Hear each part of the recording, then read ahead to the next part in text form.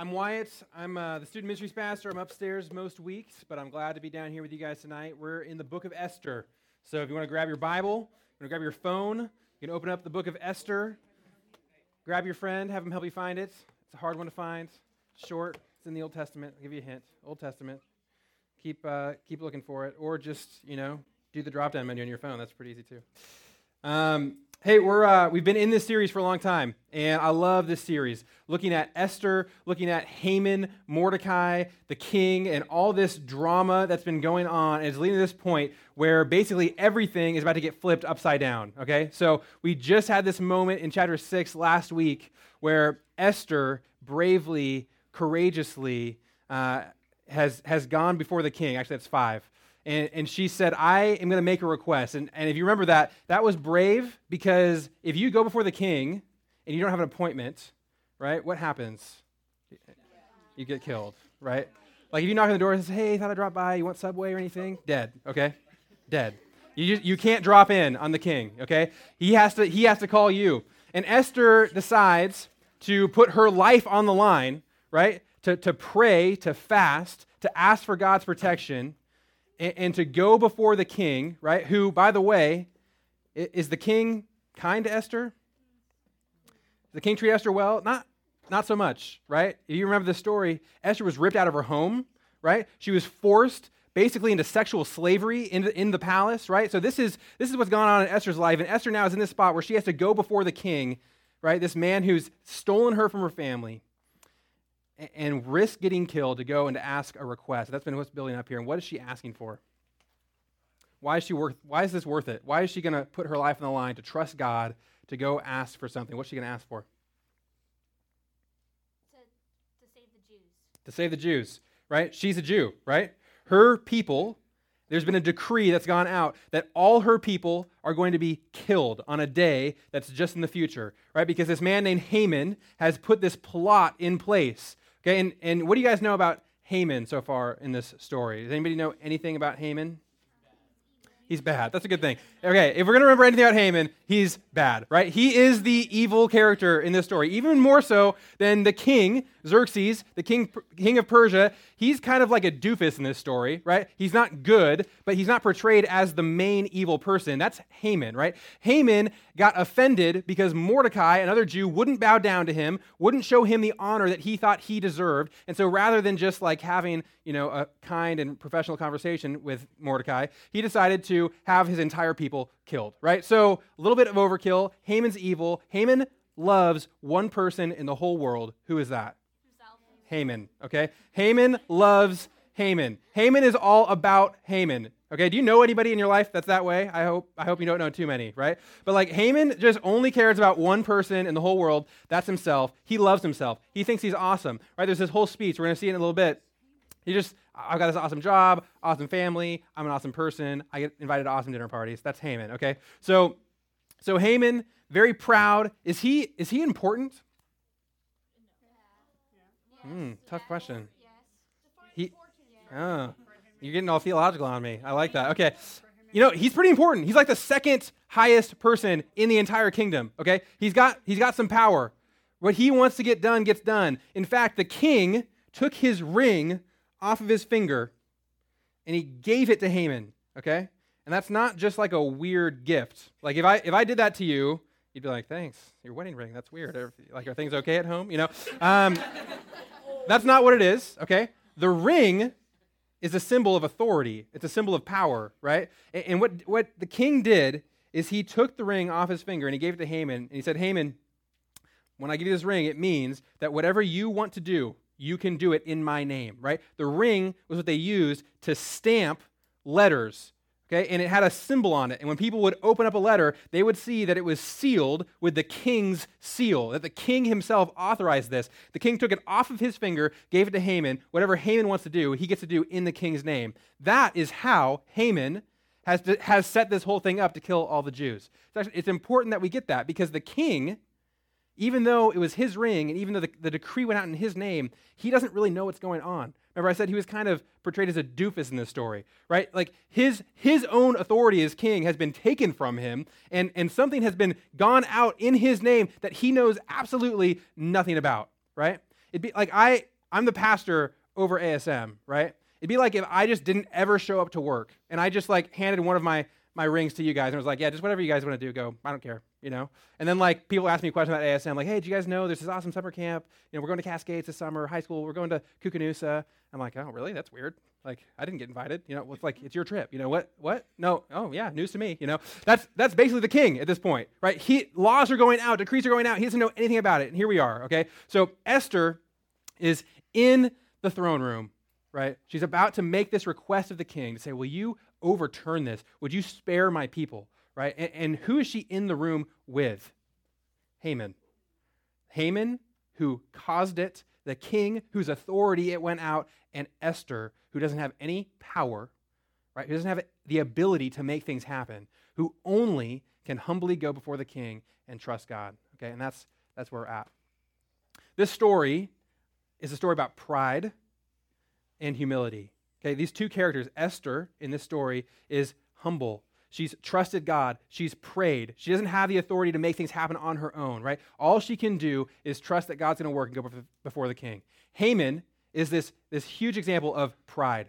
He's all about himself. He has confidence in himself, right? He loves himself, and he's been planning this, setting this whole thing up in motion, all him. And these two stories are going to collide in this chapter, in chapter 7 here. So before we jump in, we got to know what we're talking about, okay? Pride. So I want you to take 30 seconds. I want you to turn to one or two people around you. I want you guys to define what is pride, okay? What does it mean? And I'm going to call on a couple of you to tell me what you think pride is, okay? How do we define pride? What is it? Go ahead.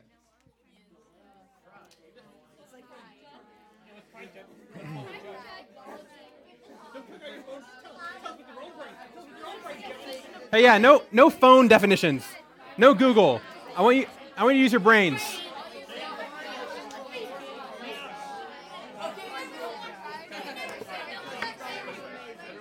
Go for it.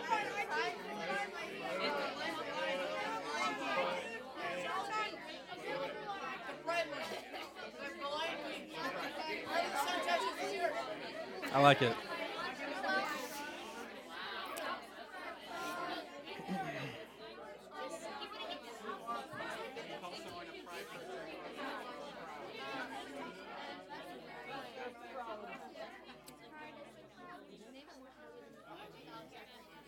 All right, bring it back in. Who can give me your best shot? What is pride? Can you tell me? The elites in Halo. No, you have to explain it to me. Don't tell me to think about it. Okay, that's deep. That's deeper than I planned on going tonight. Okay, let's try again. Pride. Pride is thinking of yourself more highly than you should. Okay, thinking of yourself more highly than you should. Thinking you're better. Thinking you're more important. Okay, good. Anybody else? Acknowledging greatness in your opinion. Acknowledging greatness in your opinion. What does that, help me understand that. What does it mean to acknowledge greatness in your opinion? So, like, you're acknowledging, like, the greatness is your opinion of being great. Like, you think you're great? Is that what you mean? Yeah, pretty much. Yeah, like you think you're awesome. Yeah, okay, good. Yeah.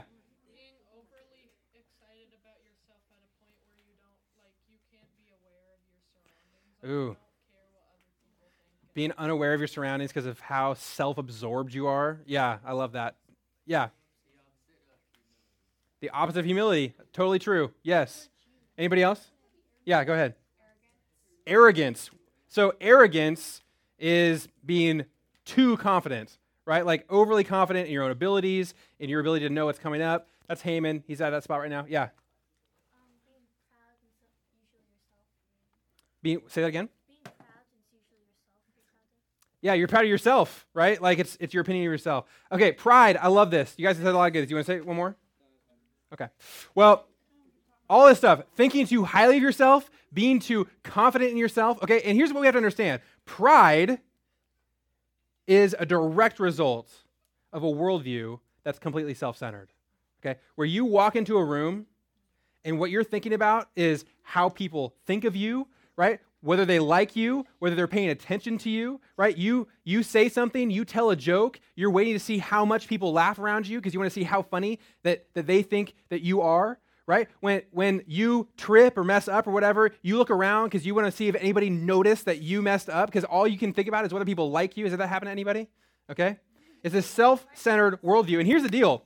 Pride, get this is crazy. Pride and despair can go hand in hand. You might be here thinking like, I am the least proud person because I think I'm worthless. Like, I think people don't like me. I'm not confident at all. I get, I'm nervous to be around people. I don't even like people because I just know that they don't like me. And here's the deal. Those two things can actually go together. They're two sides of a coin. They're both the self-centered worldview. All you're doing is looking around. Do people like me? What do they think of me? All this kind of stuff. And if you do cool stuff and they like you and they laugh at you, they laugh with you, they laugh at your jokes, right? Then you feel good about that. That's pride. Right? If you tell that same joke and nobody laughs and they look at you weird, right? You're like, oh, I suck, That's just the other side of the coin, right? That's the same self-centeredness. And here's the deal about pride and self-centeredness. Man, it will turn on you in a second. And that's what's going to happen in this story. Anybody do sports? Track and field? Anybody? Track and field is like a half sport. It's like half athleticism, half just socializing with people on the field, right? I mean, half of the people who do track do it to hang out with their friends, okay? So I did track and field. I think we have some pictures of that. Dustin, I threw javelin. There's me throwing javelin. Look at that haircut, you guys. Okay. Okay, check this out. I found this progression of me throwing discus, okay? We're just going to work through these one at a time. This is me, track meet. I'm warming up, okay? This is what it looks like. Let's go to the next one. Okay, good. Good form. The next one. Okay, good. Oh! So it's been a while, but I don't think that's how the discus is supposed to come out of your hand when you finish throwing. That was me at my prime. That was the state track meet my senior year. Okay, here's the deal. Here's what happened. My senior year at this meet, we won the state championship. Okay, the men's team won the state championship. Okay, the next week at school, because of my athleticism, do you see that? We can take that down. Okay, we won the state championship. Okay, the very next week, there's an assembly specifically for the purpose of honoring the fact that we won the state championship. Okay, so the whole school is in this assembly, and they're getting ready, and the coach comes on stage, and he's like, let's welcome the guys' team, state champions. Everybody's clapping, right? And I'm a part of the team, so I get to go up. So I'm coming up, and there's stairs on the left side of the stage, and there's stairs on the right side of the stage. Okay, but I'm kind of in the middle of the room, and I'm a state champion, so rather than using the stairs, I decide I'm just going to like hop up onto the stage like this, right? But skinny jeans had just become a thing, right? And so I'm in these jeans, and in front of the entire school, I'm like 1 inch short, right? And so I'm leaping up, and my right foot just catches the stage, and I just go spread eagle, right? Just flat on my face in front of the entire school at an assembly celebrating my athletic achievements, okay? So here's the deal. Here's what pride is, right? I'm at an assembly. I love the fact I'm getting honored, right? We won. Everybody in the whole school is looking at us, cheering us on. I don't know if you can put yourself in that situation. I don't know what you do, whether it's sports or whatever, but that moment where you're like, I am awesome, right?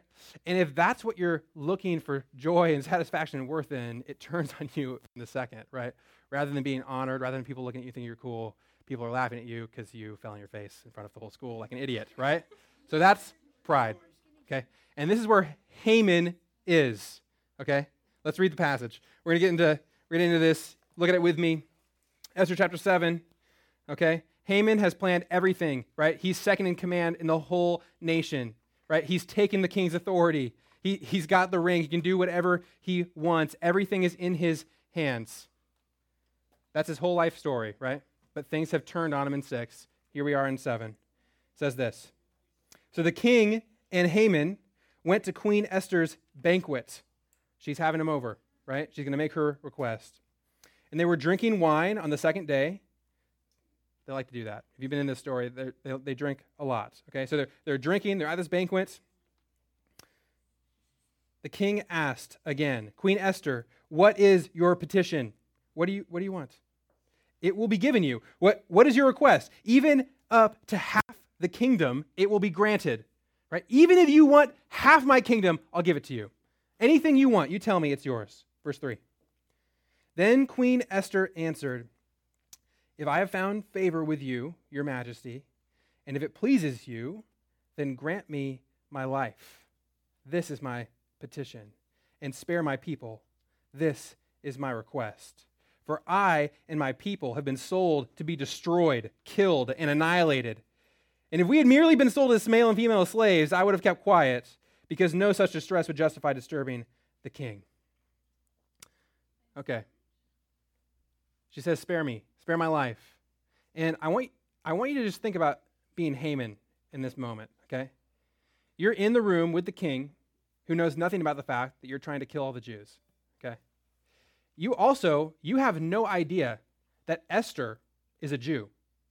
Totally off your radar. You're just drinking your wine, having a great time, okay? And suddenly, Esther starts talking about saving her people who have been sold to be destroyed. And suddenly, you're wondering, oh no, I may have gotten into trouble here, right? I may have tried to do something that's going to backfire because the queen is now talking to the king about my plot. King Xerxes, verse 5, asked Queen Esther, who is he? Right? Where is he, the man who has dared to do such a thing?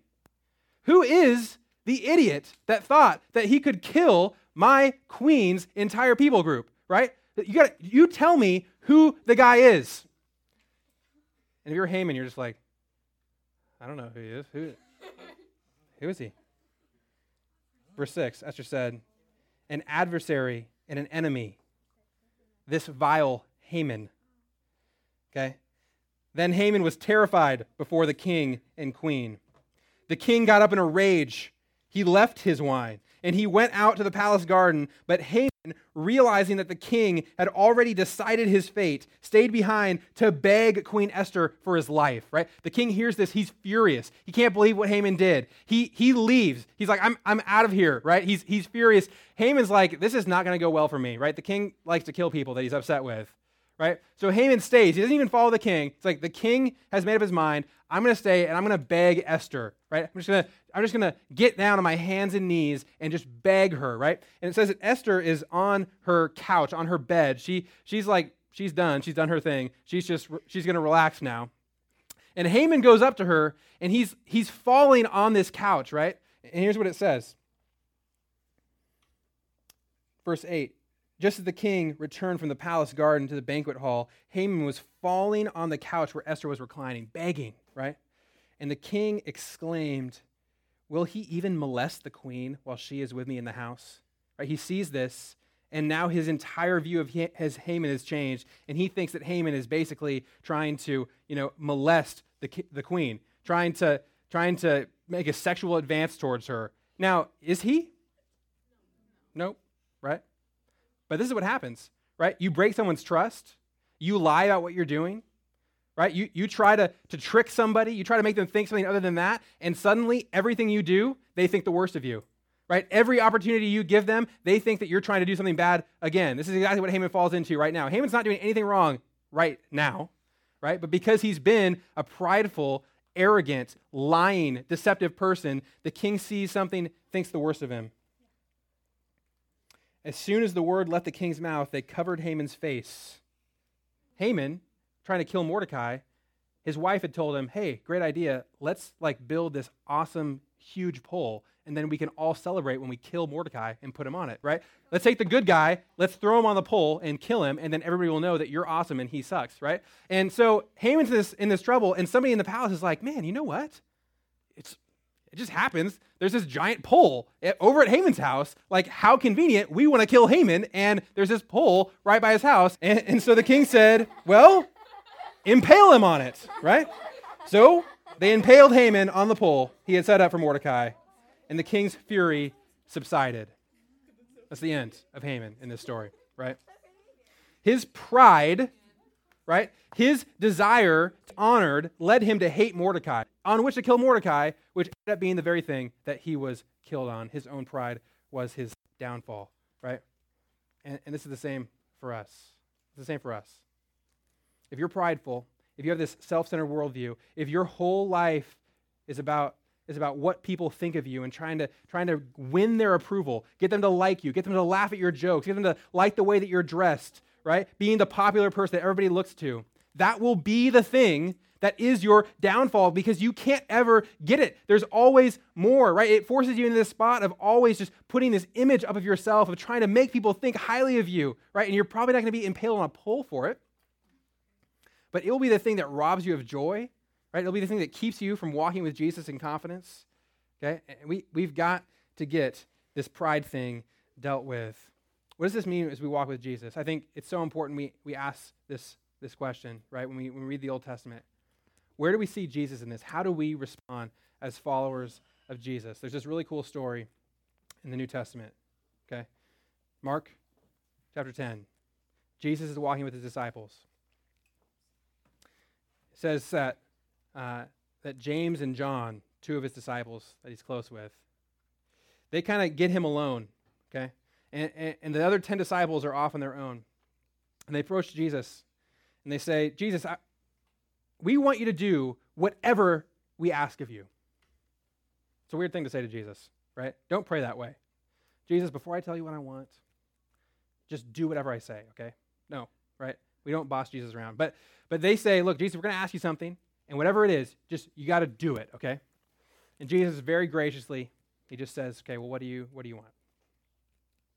So Jesus asks them what they want. James and John, they say to him, when you come into your kingdom, we want to be at your right hand and at your left hand, right? Now, that's a little bit confusing. Here's what they're saying, right? When you come in, when you kick the Romans out, when you've shown your power, right? When you're the king, when you're on your throne, look, we know we won't be number one, right? We won't be you. You get to be you be on the throne. But we want to be number 2, number 3. We want to be the people that are just kind of like off to the side, photobombing your glory, right? Like we want to be the people that people look at when they're trying to look at you, but we're there, right? And people wonder, like, who are those people? They look cool. They're by Jesus. They're like, oh, that's James and John. They're number 2 and number 3, right? That's what we want. Okay, now you're the king, you get to that, but we want to be number 2 and number 3. Well, guess what happens when the other 10 disciples found out that while they were out like building the fire or whatever, James and John were trying to get those spots. They're not happy about it. Right? They're like, what the heck, we want to be number 2 and number 3. Why do you think you get to be that? Why are you trying to get Jesus to give you that? So they're fighting each other. They're going back and forth. And this is what Jesus says. I love this passage. This from Jesus, okay? He says, you know that those who are regarded as rulers of the Gentiles lord it over them, and their high officials exercise authority over them, right? He says, look, you know how the world works.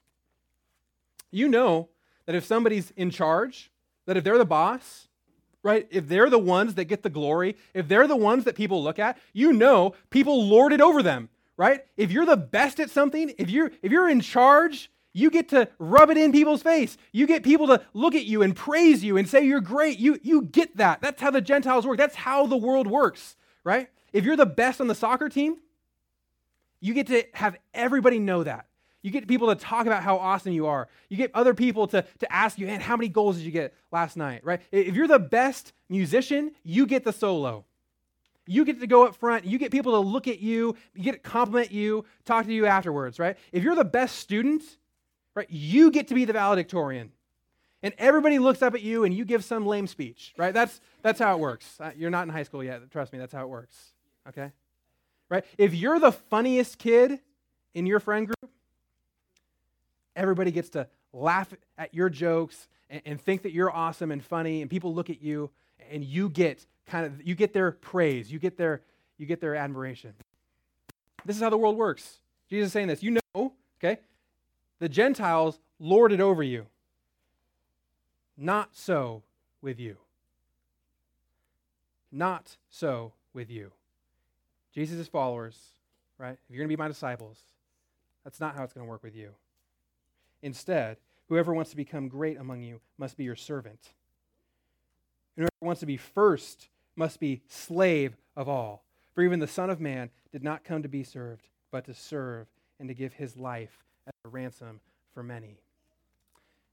If you want to walk with Jesus, it doesn't look like making yourself great, building your brand, getting people to love you, right? Looking for their approval. If you want to walk with Jesus, it looks like serving, putting other people's first, right?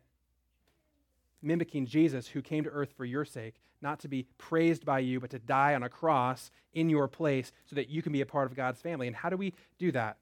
Well, the question is where are you going to find your worth and your value? Right? Galatians 4 and 5 says this. But when the set time had fully come, God sent his Son, born of a woman, born under the law, to redeem those under the law, that we might receive adoption to sonship. Right? If you're here, if you know Jesus, you have received adoption as a son or a daughter of God. And the question is, when you think about what makes you valuable, right? Where you get your satisfaction from, whose approval you care about, it's either going to come from the fact that you're a son and a daughter of God, that God loves you, that he accepts you, that you're part of his family, that he's given you a mission and a purpose, right? That he thinks the world of you, that he holds nothing against you. That's either going to be the thing that makes you feel worthwhile, or you're going to be the kind of person who looks for that in everything else you do. Right? Everywhere you go, you're going to be looking for other people to give you that sense of worth and joy and value. It's going to come from either God or it's going to come from everybody else, and that's what leads to pride. Right? And so I want you to ask this question of yourself. We're done. We're going to pray. But where are you looking for that? Where are you looking for your value? Isn't the fact that other people like you? Isn't the fact that they think that you wear the right kind of clothes or say the right kind of things, that you're funny, that you're a good student, that you're a good athlete, that you're a good, you fill in the blank. Like, where are you looking for this? And are you willing to receive the adoption that comes in Jesus to say, God accepts you as his children. That's enough for you. You can serve others. You can make yourselves the least, right? You can hang out with the people that nobody else wants to hang out with. Right? You can not make all these other things the most important thing in your life because you have love and acceptance in Jesus as a part of God's family. That's what adoption allows you to do, right? That's Esther. She comes before the king, open hands, no ability to do anything, praying, trusting that God's going to take care of her, and he does, right? Haman's the exact opposite. I want it all for myself. I want people to like me. I want them to look up to me. He ends up on a pole.